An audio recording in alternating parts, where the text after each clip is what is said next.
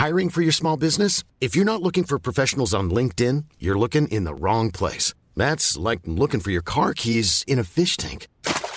LinkedIn helps you hire professionals you can't find anywhere else, even those who aren't actively searching for a new job but might be open to the perfect role. In a given month, over 70% of LinkedIn users don't even visit other leading job sites. So start looking in the right place. With LinkedIn, you can hire professionals like a professional. Post your free job on linkedin.com/people today.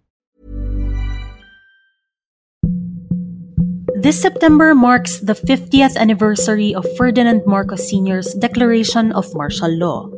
This series, we are calling it The Memory Project, hopes to keep alive the testimonies of thousands of human rights victims under the dictator's military rule.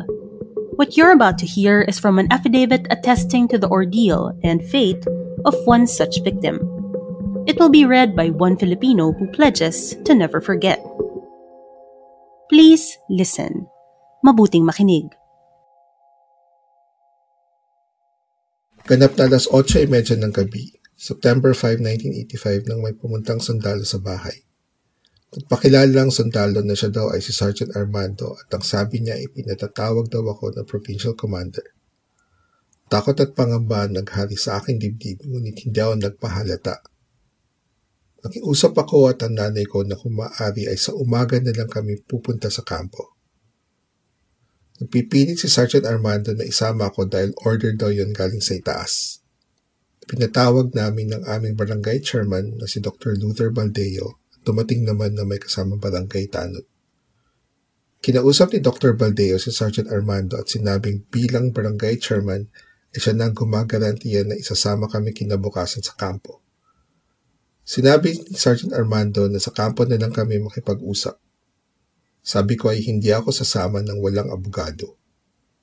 Pinuntahan ng nanay ko at ng barangay tanod si Attorney De La Paz na nakatira sa subdivision na malapit sa amin.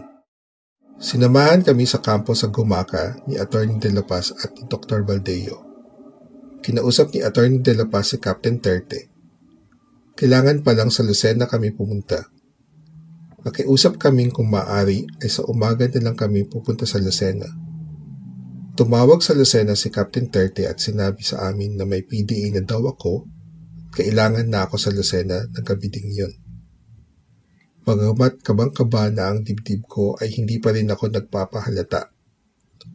Sinamahan nila ako sa bahay para kumuha ng mga gamit. Habang naggagayak ako ng mga gamit ko ay iyak ako ng iyak.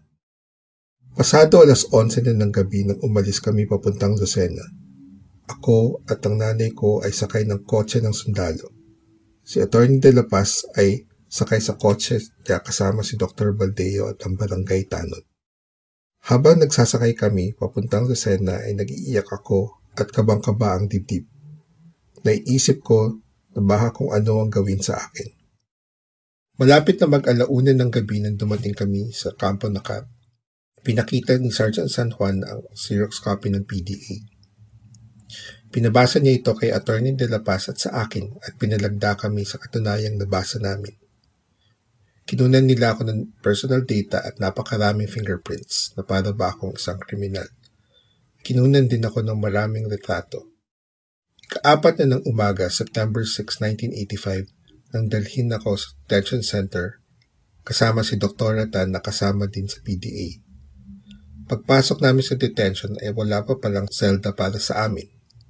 Ginising pa yung mga detainees nandoon sa isang selda at pinalipat. Nag-iiyak ako nang ipasok sa selda. Awang-awa ako sa sarili ko. Bakit naman ako pinarurusahan ng ganito? Hirap na nga ako maglakad dahil pilay ako. Kasakit ako ng polio nung ako ay maliit pa. At kinulong pa. Paano ng trabaho ko? Ano na lang ang sasabihin ng mga kaopisina ko at mga kaibigan? Paano ng nanay ko at 2 pamangkin na umaasa sa akin? Hanggang kailan ako magtatagal sa kulungang ito? Yan ang mga katanungang hindi maalis sa isip ko. Napakarumi ng seldang pinaglagyan sa amin. Basa at nagkalat ang mga basura. Isa pang napakalaking parusa ang pumasok sa napakarumi at napakabahong comfort room. Hindi ko rin makain ng mga rasyong pagkain. Hirap ng loob at katawan ang dinanas ko habang nasa kulungan. Minsan pa ay nadulas ako sa banyo at napakapit ako sa pinutol na drum na lalagyan ng tubig. Nagkasugat ng malaki ang kamay ko at naisugod ako sa ospital. Iyak ako ng iyak habang tinatahi ang kamay ko. Talagang napakasakit.